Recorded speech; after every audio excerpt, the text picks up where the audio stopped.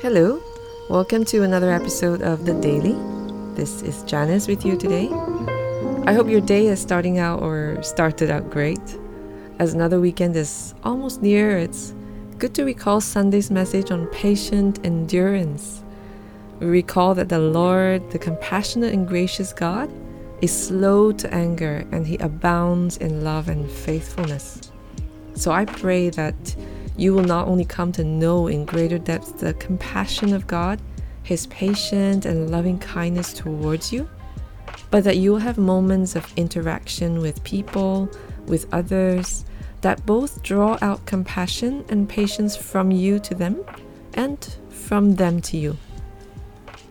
May you be a channel of God's grace today to those around you.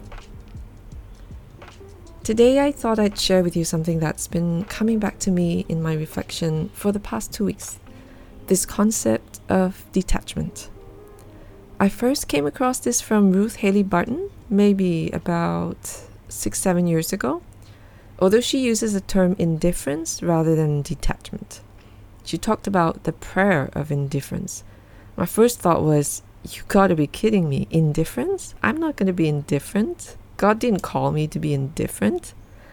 Of course, as I listened on, it turned out to be a profound concept I needed to learn, to grapple with, and on some occasions practice in my prayer life. Indifference is not a word we associate with positive things. We think of apathy or not caring when we hear the word, or when we use it to describe somebody's attitude. But in spiritual practice, especially in discernment and decision making, indifference is really rich with significance, premised upon, paradoxically, a passion above all passions. What do I mean? To pray the prayer of indifference is to express we would be indifferent to everything but the will of God. Basically, to just want God's will, nothing more and nothing less. And nothing else. God's will more than our own preference, safety, ego, security, reputation, ambitions, common sense, more than whatever it is we may want. Also more than our hang-ups about what the outcome should look like. To be indifferent is to be detached from anything and everything.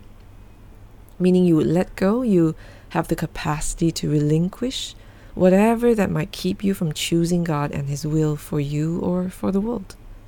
Barton calls it a prayer in which we abandon ourselves to God.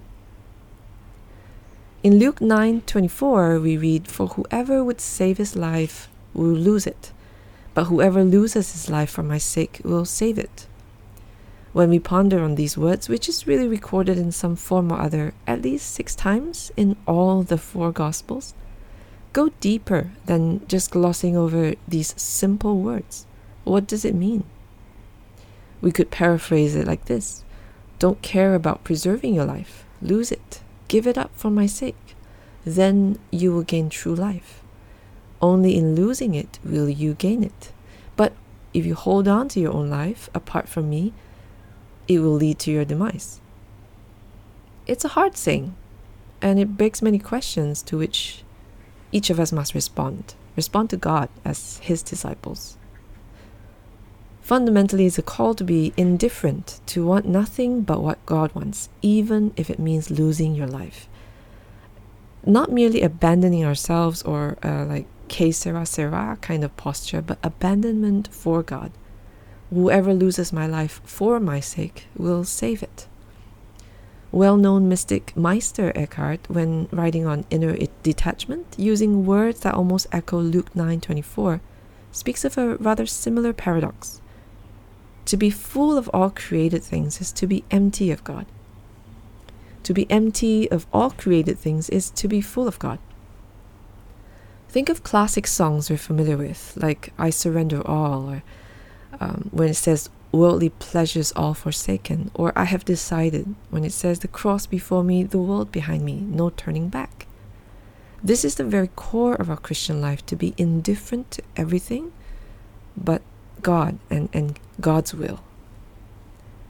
I sense that God wants to highlight this not only to me, but to some, if not many of you listening, because having disruption in our lives or the kind of profound upheaval like what we're going through is more often an external thing, right? It's an external circumstance, but seeking the grace of indifference in our inner life is an attitude or a posture we can intentionally incorporate into our rhythms, in our life with God and with others.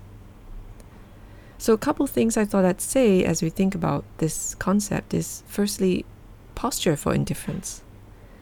While having the capacity to really be indifferent, detached from anything but the will of God is a gift, it's a kind of grace, we can choose to situate ourselves. When we pray about things, when we're discerning wisdom for a decision or aspects of a decision, situate ourselves such that God can gift us with His grace to be indifferent.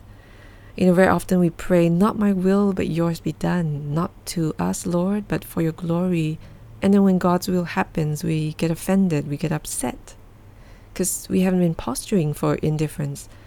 Or maybe we're presumptuous to think we know God so well that we know how things will pan out. So when we pray that, we're not really praying out of surrender, but kind of a God's gonna do it the way I see it should be done, so no problem. Or we haven't entered into that place where we wrestle with whether we're really okay with His will, if it's not totally what we imagined, or that God sometimes conceals certain matters for a time.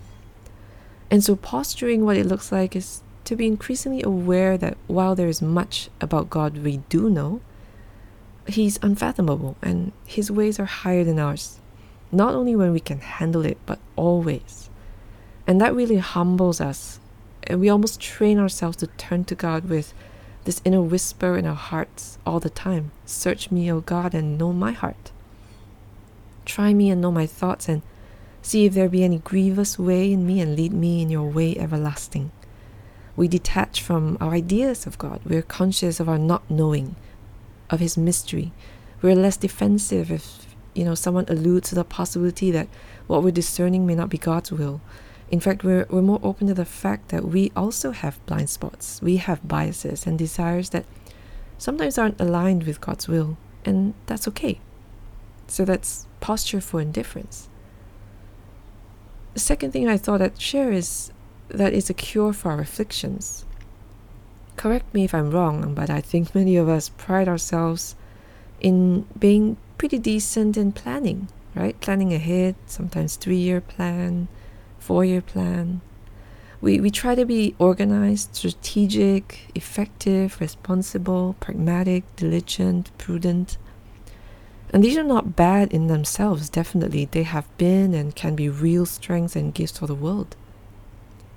But when we become so attached to our own abilities and genius, when we allow these to feed our need to be in control, we can really sideline God and what He wants to do. Not just in a situation we're managing or a decision we're making, but in us. What He wants to do inside of us, which is very often the issue. So God becomes manageable. He sits nicely in our controlled environment, our boxes, and the outcomes that we prefer, that we feel we can handle. To the extent we are on board with God, with what God is doing, that's how far we go. And that's our affliction, when God's will is not what we align to. Instead, we try to get God to align to our will, and we cannot see that we're doing that. One of the key ways we open ourselves up to the grace of indifference is through integrating silence and solitude into our life with God. Much of silence and solitude is creating space for God to be God, for us to commune with Him, especially when we're always in a hurried pace. We can barely hear ourselves, much less detect where we are confused or distracted, like when we confuse God's will with our idea of God's will.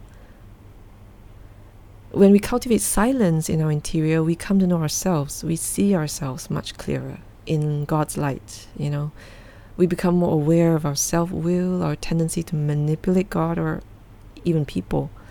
And we can be more attuned to our heart's true condition out of, a more contrite state or a contrite kind of a posture. And we're more open. So when we open ourselves up to the grace of indifference, what our posture does is it cures us of our disease of letting us, our world, rule over God's sovereignty. Acknowledging the grace of indifference actually cures us from the need to be in control. It allows God's sovereignty to rule over us, over our emotions, our choices, our decisions, our greatest hopes. Think about Abraham, who had Isaac, which God himself promised. And God says, sacrifice him to me. Abraham was indifferent. He was about to do it. Consider Mary when the angel showed up and gave her news that turned her entire world upside down. Her response was, let it be unto me as you have said. Mary was indifferent. There was a particular time when Matt and I were about to end our, sort of a tenure, our respective employments back in 2013. And we were discerning our next step with the biggest question of whether to relocate from Kota Kinabalu to Singapore. We had a difficult time discerning, even agreeing on what we were supposed to discern, because we were not managing our life rhythms well, our family rhythms. I struggled to find stillness in prayer, and we both felt strongly that we received word from God, but they didn't match. I had dreams, so did he. It was a choice between two very good, not to mention viable choices, which made it even harder. So in that deadlock, I was extremely frustrated. I wanted the decision and I wanted it soon. I said to Matt, okay lah, let's move to Singapore. But I wasn't, sincerely with him on it, and he wouldn't have it. So then we decided to spend time waiting on God as a couple for a few months while both of us were not working, just to worship God together, not even to get answers. And it was during that time that I somehow came across this prayer of indifference in something I'm reading by Ruth Barton. And like I said at the start of this podcast, I was like, are you kidding? But I pressed in and I began praying for God's grace for indifference to be given to me. And over the couple months, I wrestled really, with giving up my dreams and, my love for the land. And then I cannot even remember how or when, but one day we were praying together and we prayed about our discernment process. When I tuned into my own heart and I realized I no longer felt strongly about staying or going. It was not ambivalence, but there was actually excitement for either decision, that I was really okay with it. And it struck me, which I shared with Matt, and it broke the deadlock, which was kind of funny because then I was on the verge of being worried about why I was indifferent. Humans are so complicated. But I learned then that as I asked God for help to be open to His will, to move mountains that only He can move, to guide us with clarity and unity, to give me patience and understanding, He had slowly inched me from my stance to a point where I was at peace with whatever the outcome was going to be. I never would have, on my own, been okay with that at that time, with those dreams that God Himself had put on my heart. But He gave me the grace to be immovable in doing His will while being indifferent to how doing His will would be expressed, or when and how those dreams were to be fulfilled. I'm grateful for that journey, and it drew me closer to God. As it turned out, in case you're curious, our discernment process led to God opening a door for Matt to step into a role that was super timely and providential, which happened to need him in Kota Kinabalu for a few years, so we ended up staying another 4 to 5 years while God unfolded other things in our lives. Think on this. This is the true inner detachment. In it, the spirit stands immovable in the face of everything that befalls it, whether it is good or bad, honor or disgrace or calumny, just as a broad mountain stands immovable in the face of a little breeze. Take a moment now to listen to God. Quiet down your thoughts, sit with Him, and perk up your ears to listen to His voice.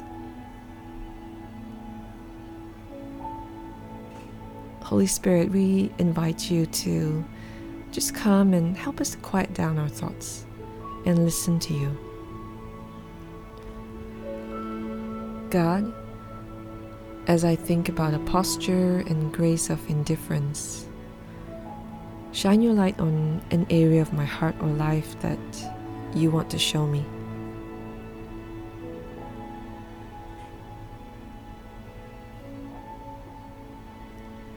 God, are You inviting me to a posture of indifference for this area right now? Speak, Lord, show me.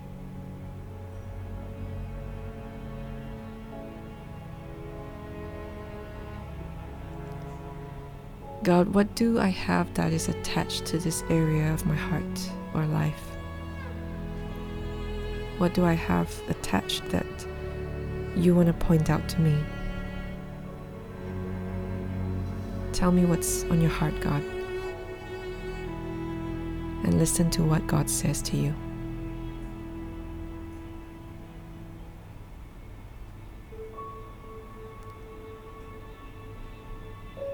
Do take some time, if you sense a resonance about this, to sit with God and have a deeper conversation with Him.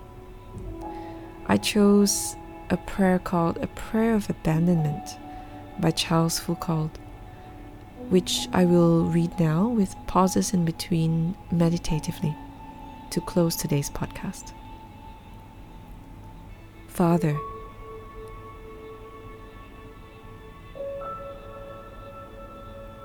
I abandon myself into your hands. Do with me what you will.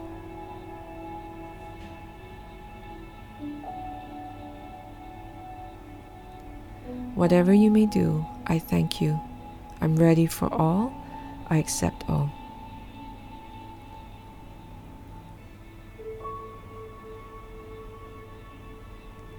Let only your will be done in me and in all your creatures. I wish no more than this, O Lord.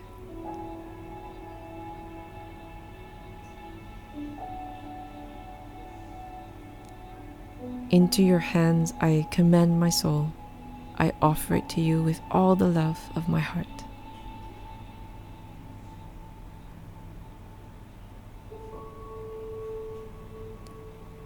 For I love you, Lord, and so need to give myself, to surrender myself into your hands without reserve and with boundless confidence.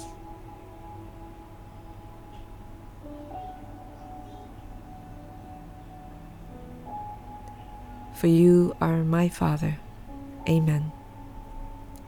Thank you for tuning in to the Daily. Have a great day ahead, friends. God's grace and peace be with you. Hey, thanks so much for tuning in to the Daily Podcast. We'll have fresh new episodes out for you every weekday. If you like what you're hearing and want to check us out, you can look us up on our website, www.thecity.sg, or check us out on our various social media platforms. We'll see you at the next episode. Peace.